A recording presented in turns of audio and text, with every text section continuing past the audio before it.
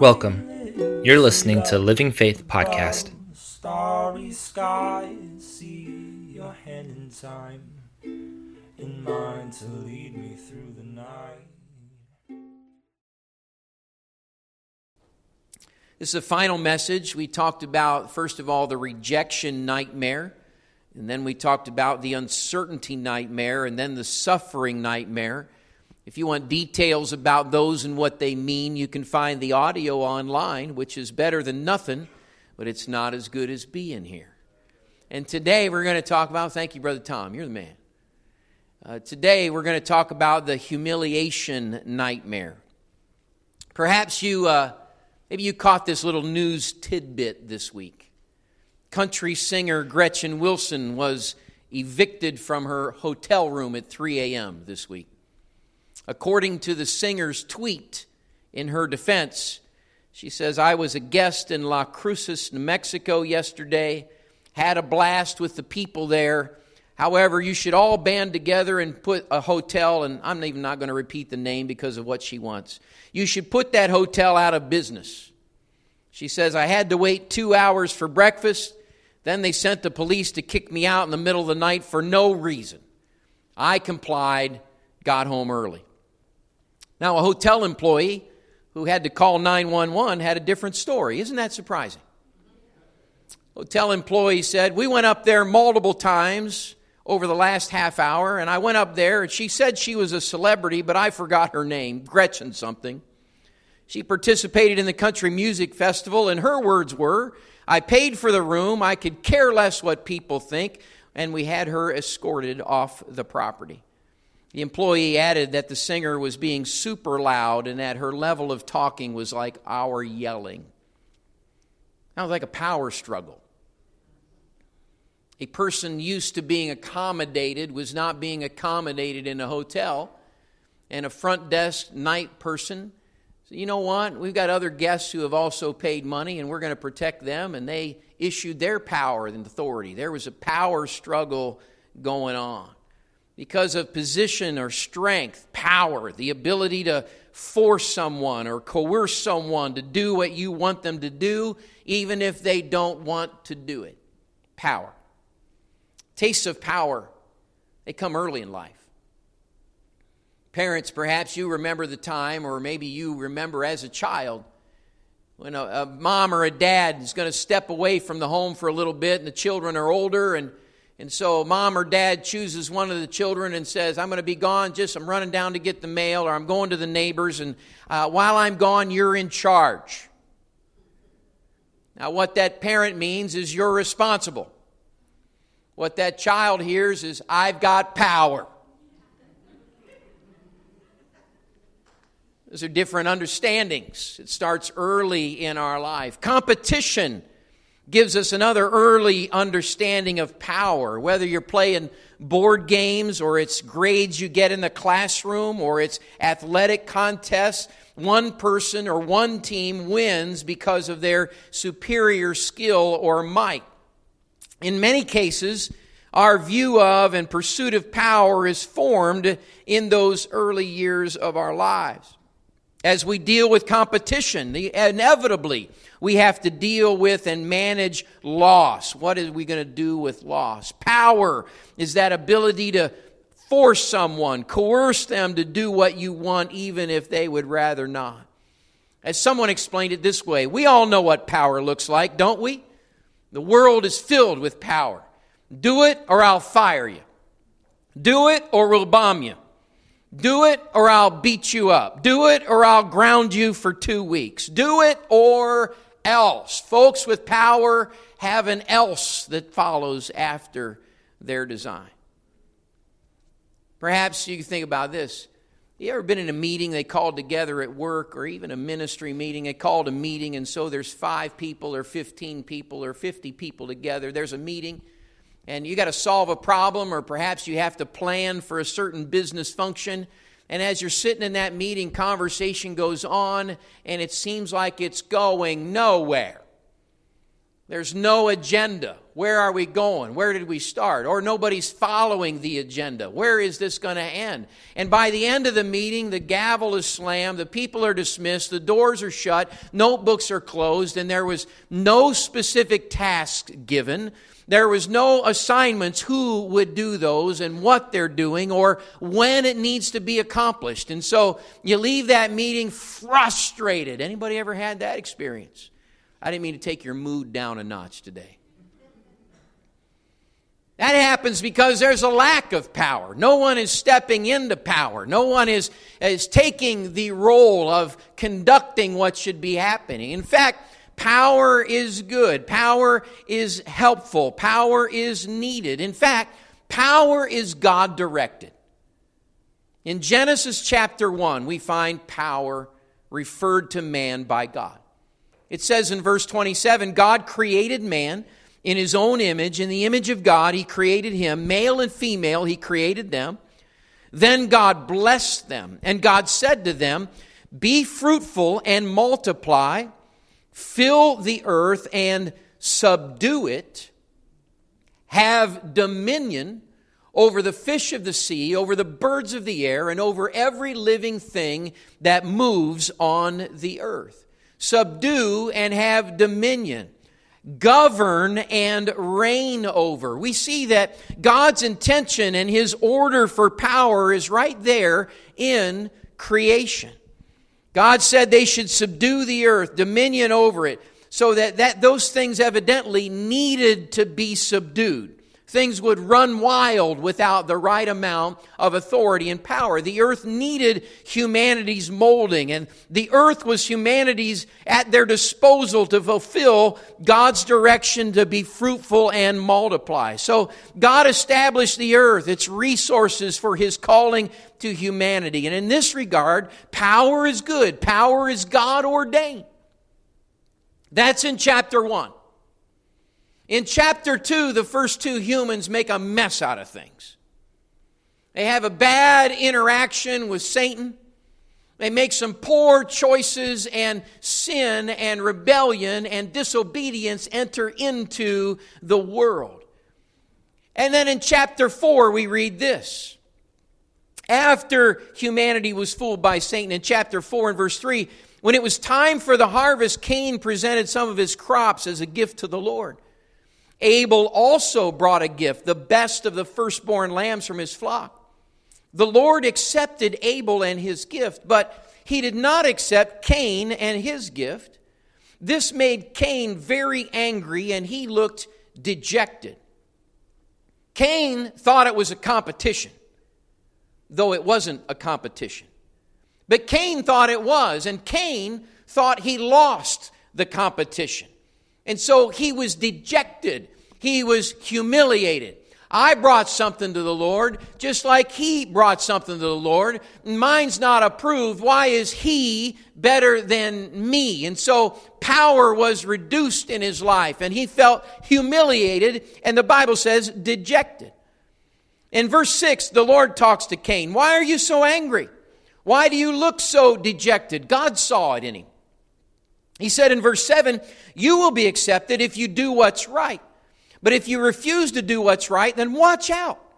Sin is crouching at the door, eager to control you, but you must subdue it and be its master. So the Lord says, look, this is a problem. It's not a competition, Cain. That's not what's going on here. The Lord said to Cain, I've got the same expectations for you and your brother Abel. Abel met my expectations. You can do it too, Cain. The competition, Cain, is between right and wrong, and you need to be a master over sin. It's not against your brother. You need to be a master over sin. Verse number 8, we see that Cain didn't listen to the Lord. Now, you know what?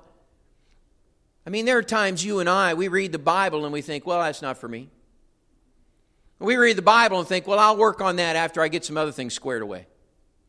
Can you imagine having a conversation with the audible voice of God? Yeah, that's nice input, but I'll be doing something else. That's what Cain did. It shows to me the ability of the human will to override God if we desire. It says in verse number 8, one day Cain suggested to his brother, let's go out into the fields. And while they were in the field, Cain attacked his brother Abel and killed him. Here's the thing.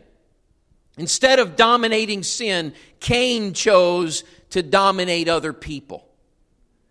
And so the Lord said, you need to have power and dominion to subdue the fields and the animals in order to be fruitful and multiply. That was God's plan. But when sin entered into the world, all of a sudden man starts dominating man in an ineffective and in fact wrong way. He took his life. So power climbed high on Cain's ladder, and humiliation became his nightmare.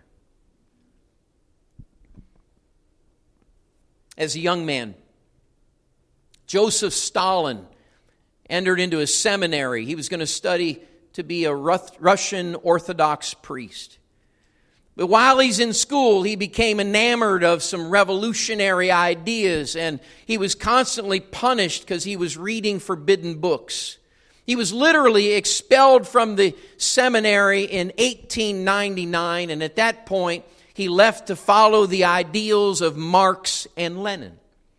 Rising to supreme power, Stalin led Russia through its bloodiest years of terror. The dictator murdered thousands of his countrymen, those who opposed him, those he suspected would oppose him, and even those who helped him to power.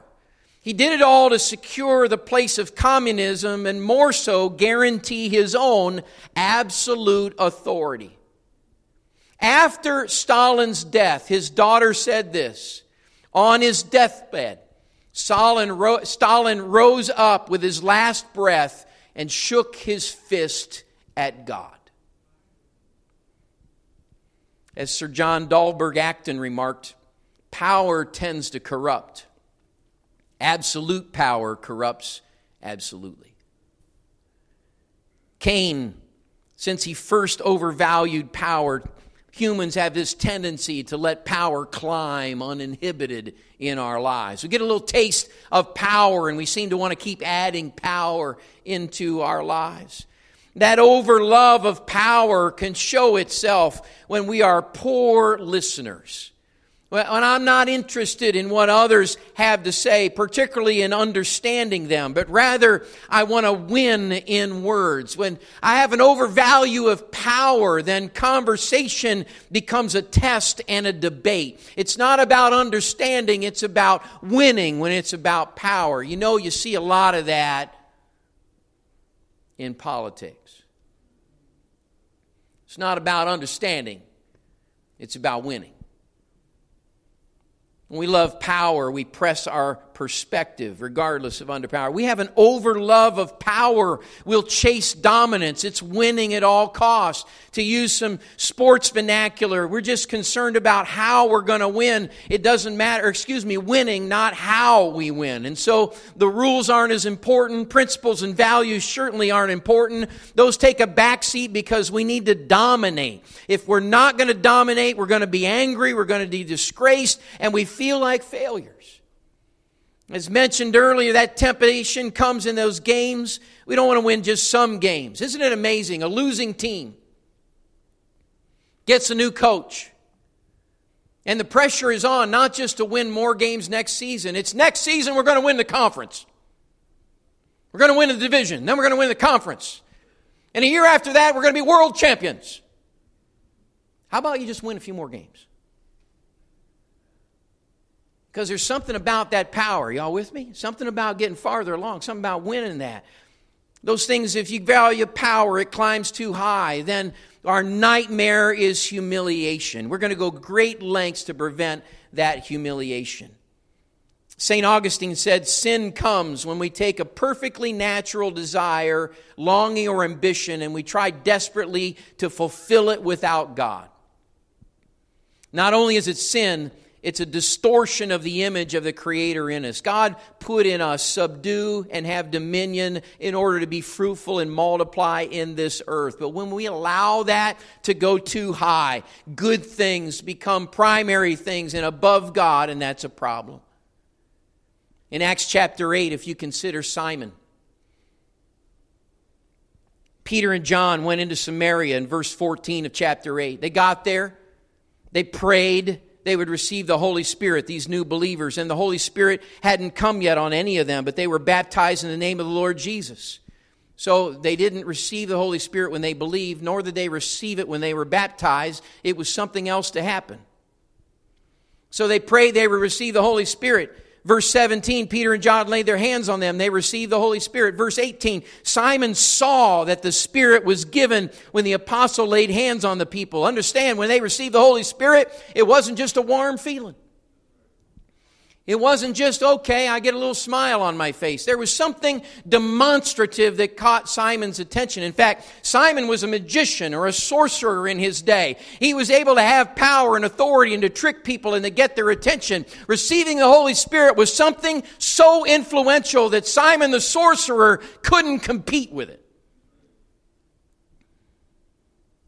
And so Simon says, how do I buy this power in verse 18?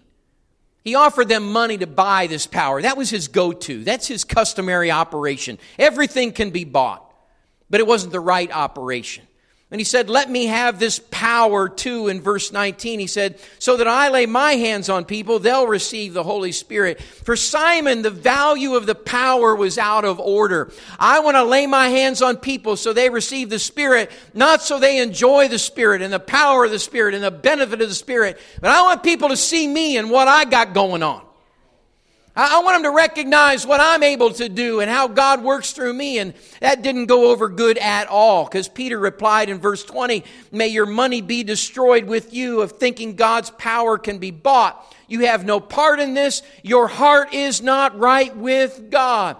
So power meant more to Simon than the source of the power. Peter told him in 22 and 23, you need to repent of your wickedness. You need to pray the Lord forgives you. And I can see right now you're full of bitter jealousy and held captive by sin. Bitter jealousy. Simon's the guy who's got all the entertainment dollars in the area.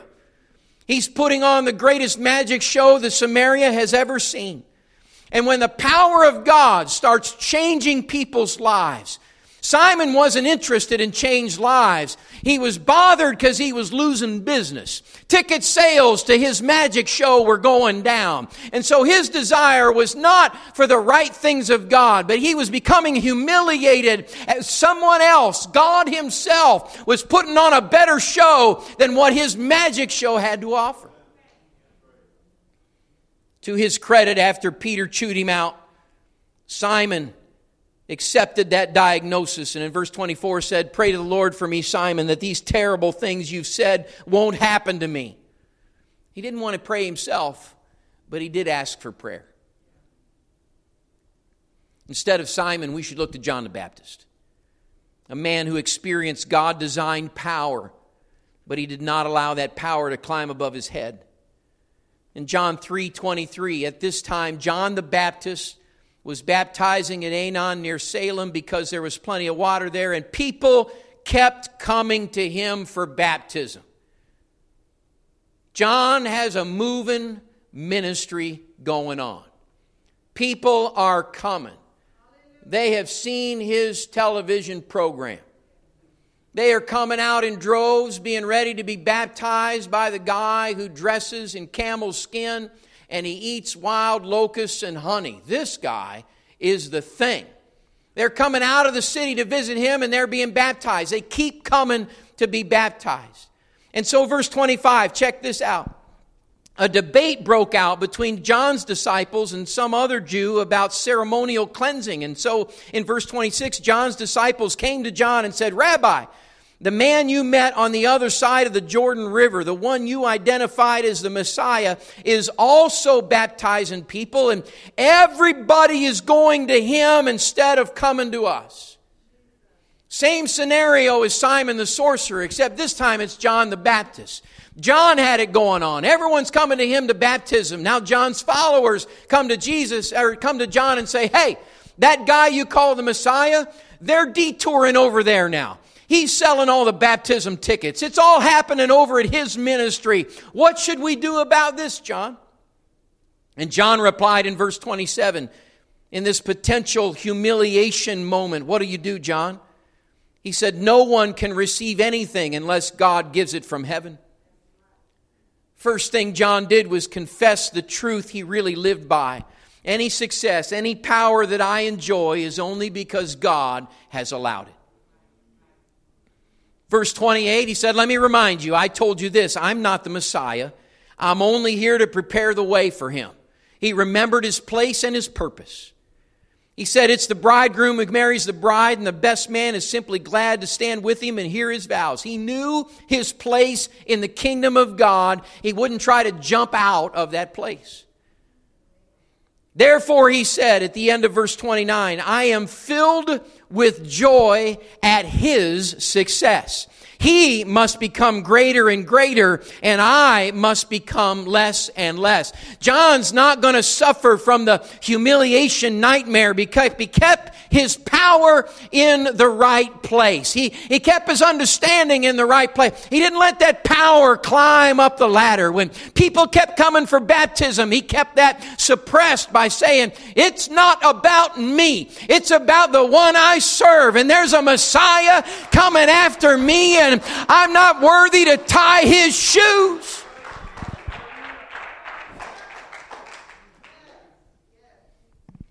So we might ask in conclusion, what should we do? How can I live like John? How can I prevent any humiliation nightmare in my life? How can I keep power from rising too far up my life's ladder? What do I need to do? 1 Peter 5:6 leads us to a spiritual surrender. So humble yourselves under the mighty power of God, and at the right time He will lift you up in honor. Humble yourselves under the mighty power of God. King David in 1 Chronicles 29 said, yours, O Lord, is the greatness, the power, the glory, the victory, and the majesty. Everything in the heavens and on earth is yours, O Lord, and this is your kingdom. We adore you as the one who is over all things. If I want to keep power in its place, there's got to be a standing invitation and expression to God. This is not my power, it's your power. As John said, I'm just the one paving the way. He is the one with power. When Jesus Himself taught about prayer, He said, you know how you ought to pray? Start out like this. Our Father in heaven, hallowed is your name. Your kingdom come. Your will be done. If I want to keep power low, I start praying like that. And Jesus said, when you're done praying, close it up like this. For yours is the kingdom and the power and the glory forever. Amen. We keep power in its rightful place by daily humbling ourselves under the mighty power of God. So I ask you, in what practical ways are you surrendered to the Lord's power above your own? How does that happen? How are you practically pursuing that? There's something you're doing on a daily basis that's surrendering your power to His power. A few suggestions. You might want to write these down. Daily, reflect on the wonder of the cross. You want to keep power down the ladder? Daily, remember the cross. Christ died for me. The sinless, perfect, holy, pure one gave His life so that I can be delivered and free and cleansed. Daily think about the cross. Here's a second thing we can do. Begin each day acknowledging our need for God. Start the day. I need God. More than anything, I need God. Not getting up in the morning, here's my tough one, I need coffee. No. I need God. Getting up in the morning, I need to break that fast of sleeping all night. No, I need God. First and primarily, I need God each and every day. That's the second thing. Third thing, while I'm saying I need God, I need to say this. Lord, I am thankful for everything you have done, everything you are, everything you mean, everything you've become to me. Expressions of gratitude keep power down the ladder. And then Jesus offered this response to power. I find it interesting in Luke 22, verse 24. His disciples began to argue among themselves about who would be the greatest among them. You know, if you and I are sitting here today thinking, I don't have a problem with power and I never will, I would say we might be deceived if we think that way. Because the disciples hanging out with Jesus full time, 3 years, got power problems. They begin to argue among themselves, I'm more important than you. I got more power than you. I'm in better with the boss than you are. I got more insight. He listens to me more than you. I have more influence than you do. They're arguing among themselves, and Jesus told them, in this world the kings and great men lord it over the people, yet they are called friends of the people. One translation says, or rather in Mark, in the same story, it says, they flaunt their authority. But look at verse 26. But among you it will be different. Jesus is straightening them out. Those who are the greatest among you should take the lowest rank. The leader should be like a servant. Who is more important, the one who sits at the table or the one who serves? The one who sits at the table, of course, but not here. For I am among you as one who serves. In Mark, it's recorded that Jesus said, even the Son of Man came not to be served, but to serve others and give his life a ransom for many. In the kingdom of Jesus Christ, power doesn't serve the person in position, it serves other people. When God issues power into lives, it's to be passed out to the blessing of others, not to be profited for the person themselves. Here's the kingdom relationship between power and service. When power is high, self-service is high, and other service is low. When power is low in our lives, self-service is low, and other service is high. In conclusion, I just want to brag on a few folks. Ben Yakel's not here today. He actually is on vacation, but he actually is scheduled to work most Saturdays, and he's one of those guys we're praying that gets a new job. In fact, I asked Ben, I said, Ben, if we go to Saturday, what are you going to do? He said, Pastor, I'm going to go to my boss and say, I need to be off Saturday. Let's work around this and change my schedule. You normally see Ben playing a keyboard. Great kid, nice young man. A couple of years ago, in fact, it started 3 years ago, I think, Ben noticed there was rain pouring out of the gutters up over onto the stairs where you and I come into the church building. And Ben said to me, hey, I see that's going on. And he didn't say, would you fix that, Pastor? He said, when can I get out here and what can I do in order to clean out those gutters so that doesn't happen over there? And so for the last 3 years, in fact, he came to me already this year, said, I see it happen over the stairs, and he grabbed somebody else, I think Nick Jacobson, and they came over and cleared it out. You don't see that happening, but he's serving.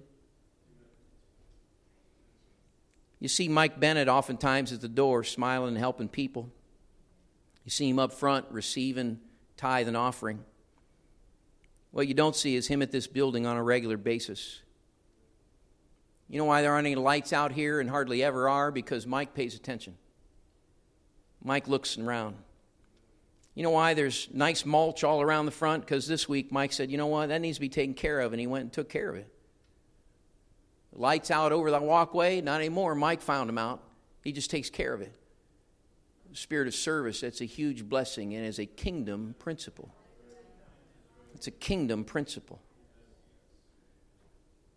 You see Noah and Jackie today leading the children up front. They were in front of people. Jackie sings. Noah does things in the service. But what you didn't see them is here late Wednesday night, decorating downstairs, which looks amazing. Kathy McGarity was with them. They're hanging stuff all over. They're decorating for the children's ministry service next week, investing so that our children can be ministered to in a very elaborate and special way. Here they are down there working service. You know what service does? It keeps power in check. Service puts power on those lower rungs where it should be. You know, I'll just leave you with some thinking. When's the last time you surrendered some of your own power to serve someone else? I wonder, when do you serve others on a consistent and intentional and practical way? When does that happen? How often does that happen? Why do I need to do that? Because power tends to climb up the ladder. I need to push that back down. If you're looking for a few ideas, surprisingly, I have some. You know, in faith groups, you could coordinate weekly snacks. You're serving. That's not a huge deal. That's an easy deal. Why would you do that? I'm not all that hungry. No, you're serving somebody else. You could coordinate the fun event. You could participate in the service project. You could coordinate that service project. And you know what's awesome about service projects is because they extend beyond this local congregation and into the community where we are serving people that we may not even know or have a relationship with. But when I serve, it brings power down the ladder. You could talk to Brad or Chelsea about being involved in guest services. You could talk to Noah and Jackie about helping in children's ministry. You could visit with Mike Bennett and say, what needs fixed that you could use a hand with, and when can I help you with that? There are more opportunities and more needs, not just in this congregation, but it's an awesome place to start, and it needs to happen. But beyond this congregation, where we can serve. Why is that? I'm going to take power down, because I don't want to suffer from the nightmare of humiliation. Would you pray with me?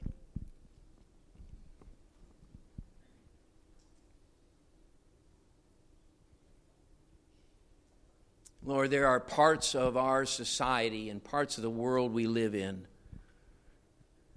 that are constantly competing. There are constant battles. In fact, your word says that closer and closer to your return, there will be wars and rumors of wars. Apparently, power will run rampant and continue to wreak its havoc. And in that dynamic, in this society, in this world that we live in, as we desire to serve you, to follow you, to pursue you to our heavenly home, God, I pray that you would minister and speak into us, particularly and individually today. Challenge us even tomorrow morning, Lord. Remind us of the opportunity to remember your cross, to surrender to your power, and to be grateful for all that you have done. And Lord, even as we go through the day this week, each and every day, Lord, point out to us opportunities. Quicken our spirits, Lord. Speak into our minds, Lord. Impact us in ways that we can serve and show kindness, that we could minister, Lord, that we can give, Lord, of our own effort, our own energy, our own intelligence, our own social giftings, and be a blessing as we serve someone else. Lord, we do this not for our own glory and our own power, but to follow your example, your prayers, and your teaching to your disciples. Because from the bottom of our hearts, we want to become all that you desire of us to become. We want to bring you pleasure. I want my life to make you smile. Desire to do that, Lord, in everything we do. And somebody say, in Jesus' name. You've been listening to the Living Faith Everett podcast series. Tune in next week for the next part of this series, or join us online at livingfaithministries.church. And the Holy Ghost, you give me peace.